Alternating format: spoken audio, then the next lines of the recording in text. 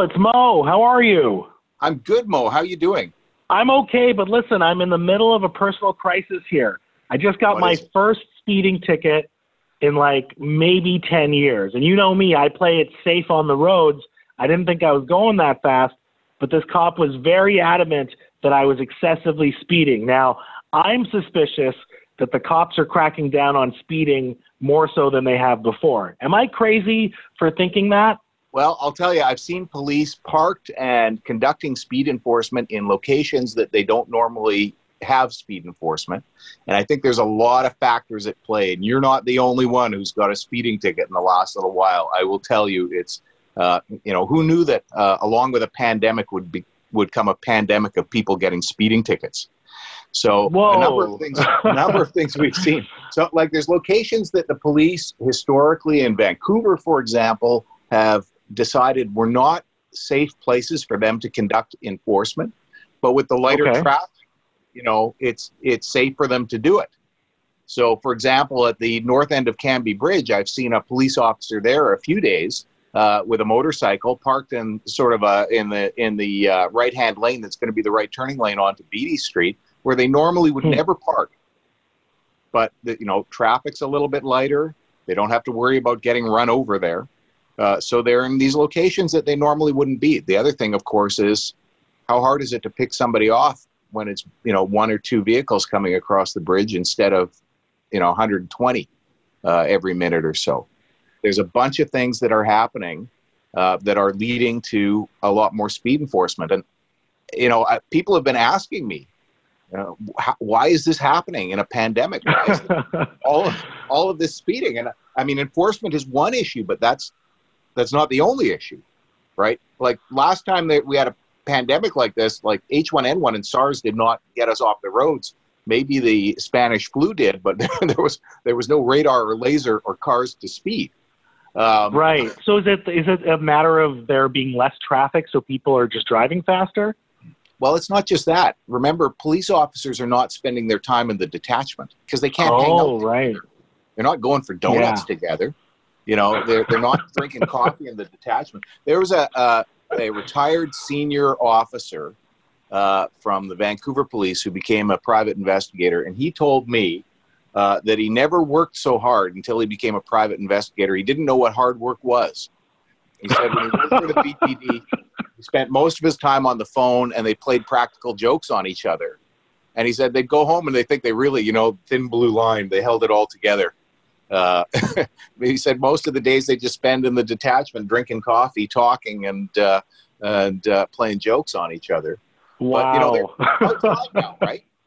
They're all outside. Nobody's hanging out in the detachment together because you can't be hanging out in the detachment together. Do you think our driving behavior has changed though? Like because of maybe less traffic on the roads, we are driving faster. Does that have anything to do with it, or do you think it is just more enforcement? New types of enforcement where you're saying they're in different locations where they wouldn't be before? Well, I think there's two things that are happening, maybe, or more. One of them is the less traffic, right? You've driven on this road all your life. You know this road. You know it's safe. There's nobody on the road. You can punch it a little bit.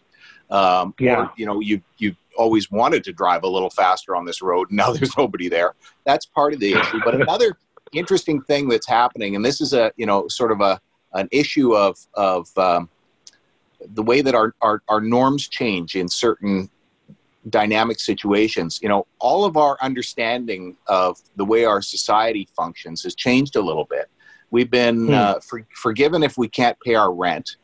We've been forgiven if we can't come to work because we've got a cough, which is, the right thing to do. And sort of people feel like they're going to be forgiven. You can't insure your car. You can phone your auto plan broker. They'll insure it. They'll mail you your sticker. You'll get it in a week. And you could drive around with expired plates, right? Whoa, crazy. Well, you can right now. I didn't know you could do that. Yeah, well, right now you can because the ICBC, all of the insurance offices were closed from mid-March. Right.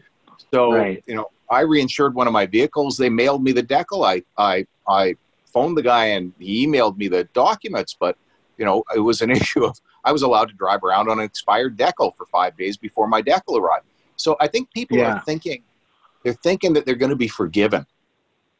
They think that the norms have changed enough that they're going to be, oh, you know what, I can get away with this. It's a pandemic. They're not going to give me a ticket during a pandemic.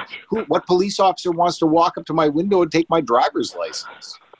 Apparently this one. Well, the one this one that I just encountered. One who got you. Yeah, you know, it's stressful when you get a ticket, isn't it? Like it is, yeah. It's never happened to me in a while, so of course it's stressful. It's still a new situation for me. Yeah, well, it's embarrassing. It's scary. You know, you see instances where people have to engage with the police when they're being investigated, and you know, we know how horrible it can go. It's the type of thing where you feel sort of sick to your stomach when you're pulled over when it happens, and you're relieved when you get away, but then you're sitting there thinking to yourself, well, shit, what are the implications of this now? Yeah. And you're lucky. You're lucky you got a clean driving record, because if you get 2 tickets in a 2-year period or 18-month period in British Columbia, depending on the tickets, you got a pretty good chance you're going to get a driving prohibition. Really? So, wow. Yeah. So well, I know don't get another ticket. Well, I know the man to call in case that happens. Knock on wood, it doesn't. But I'm interested to hear what you're saying. You're saying that this is quite common. A lot of people are getting speeding tickets right now. Oh yeah, I mean, I get Google alerts for all sorts of things related to driving. 20 years ago, I started going to traffic court when I was just a brand new lawyer, and I was basically the only one who would ever go to traffic court. It was me, and sometimes I'd run into Kevin Filko, and everybody was too embarrassed to go to traffic court. They were happy to defend people who broke into cars at Science World, but nobody wanted to defend a traffic ticket because it was beneath them. And so, kind of more and more lawyers started showing up over the years, but Kevin Filko and I. And a couple other people have been defending tickets for a long time. I like defending tickets, so I started getting all the manuals and everything and paying attention to it. And I get Google alerts for all of these things related to driving. And people are speeding in the UK. They're speeding all over the United States, across Canada. There's that one guy who was at 308 kilometers an hour in a Mercedes in Ontario. Wow! We're seeing speeding we haven't seen. Like this degree of it before. Paul, I got to ask you, do cops ever pull someone over, then just decide to let them go with a warning, or is that like an urban myth? Oh, no, it does happen, but it doesn't happen for the reasons it used to. I mean, most of us have a friend who cried their way out of a ticket. That almost never happens anymore because most of the officers just think it's an attempt at manipulating them. There are times that you're pulled over and the police officer might say, okay, all right, well, fair enough. You're really, straight with me and everything, and I'm not going to give you a ticket. I checked your driving record. You haven't had a ticket. There's nothing on to show that you've had any police contact in the last 20 years. But for the most part, they've pulled you over. They've gone through those steps. They've conducted the investigation. Most of the time, they're going to do it. Other times that they won't give you a ticket is, they might see you. They might make a speed estimate. The speed estimate might be vastly different from what their device is telling them. At which point they can pull you over, but they're never going to be able to prove that beyond a reasonable doubt in court. And so they might pull you over and let you think you're getting off, but chances are their evidence just wasn't very good. And they've made that decision. Because remember, you get a traffic ticket, right? You're innocent. You're innocent. You're innocent until proven guilty. You walk into the courtroom if you dispute that ticket. You walk into the courtroom and the justice of the peace has to look across the room and say, hey, Mo, I recognize you from your famous podcast. You're innocent. Up until the end of the trial, right? At which point maybe you're found guilty and maybe, your innocence is confirmed. But they still have to prove it. And on a ticket, thank goodness on a speeding ticket, it's beyond a reasonable doubt standard. We still apply that standard. So the police still have to prove their case beyond a reasonable doubt. The police officer's got to come. They've got to testify. They have to have done everything, correctly, at least as far as the court's concerned. If you got a lawyer, chances are the lawyer's going to persuade the court that there's a bunch of other things that they should have done. And maybe they did it and maybe they didn't. And ultimately, there's going to be a decision from the court. And traffic court is an interesting court to go to because all sorts of things happen in there. It's sometimes really high drama. Frankly, it's more interesting to watch usually than BC Supreme Court trials. Sure. Hey, did I ever tell you about the last time that a cop pulled me over before this ticket? No. What happened? Okay, so this was in 2013. I was driving my brand new Lincoln MKZ, the car that I'm still driving. I'm on the Barnett Highway, and I get pulled over. And I assume it's for speeding, although I wasn't really paying attention to how fast I was going, even though I didn't think I was being reckless or anything. So the cop comes by, he asks for my license and my registration, and that's it. He doesn't ask me anything or ask for anything else. He goes back to his vehicle, 5-10 minutes. He comes back to my car, he hands me my license and my registration, and he tells me I'm free to go. Now, I was so relieved that I just wanted to get out of there, and I didn't even ask why he pulled me over. What do you think that was about?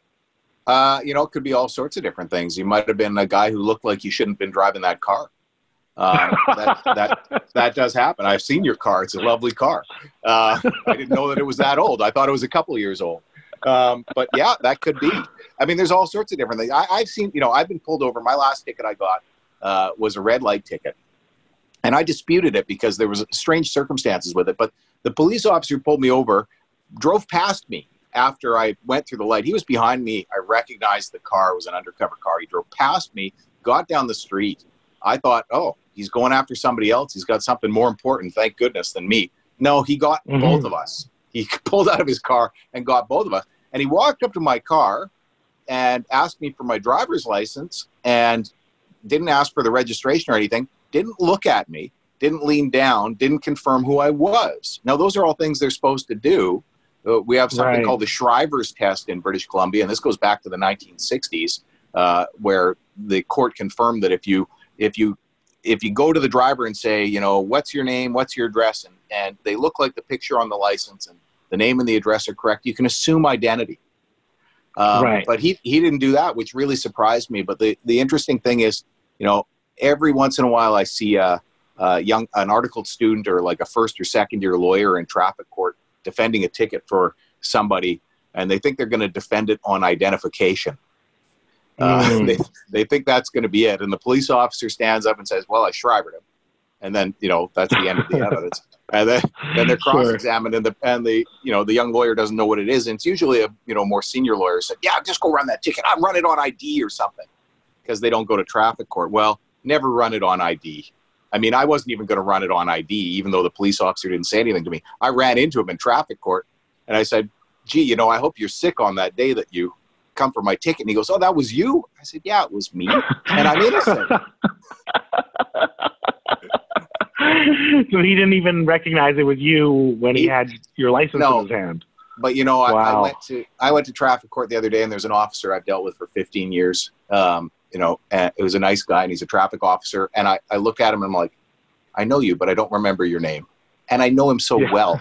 Like, I've had him in so many cases. I'm one of these people who are face blind. Some people have extreme ability to recognize people, and I'm the far other end of the spectrum. I could be a police officer if I could just identify people by their car. If I had to identify them by their face, no way. If I ever get in trouble, I hope you recognize me, Paul. Oh, I'll always recognize you. You are absolutely unforgettable and a star. Oh, you are too kind. Well, I appreciate that. And I appreciate this call, man. You put me at ease a little bit. I feel like I'm not the only one that was out speeding lately. So I appreciate that. You're certainly not the only one, but, don't assume that you're guilty. Don't assume that you're guilty. Let's test the evidence. You send that ticket over to the office and we'll check it out. You never know. That police officer could have got back at the end of the day and discovered that his scope was out on his laser, or that his tuning fork was defective, or you never know. You never know. That's why we have the court system. It's up to them to prove the case. Man. Yeah. Let's fight this thing. Sure. I'm in. Let's do it. Let's do it. All right. Nice to talk to you, Mo. Thanks so much, Paul. You take care of yourself. My pleasure. You too. Bye now.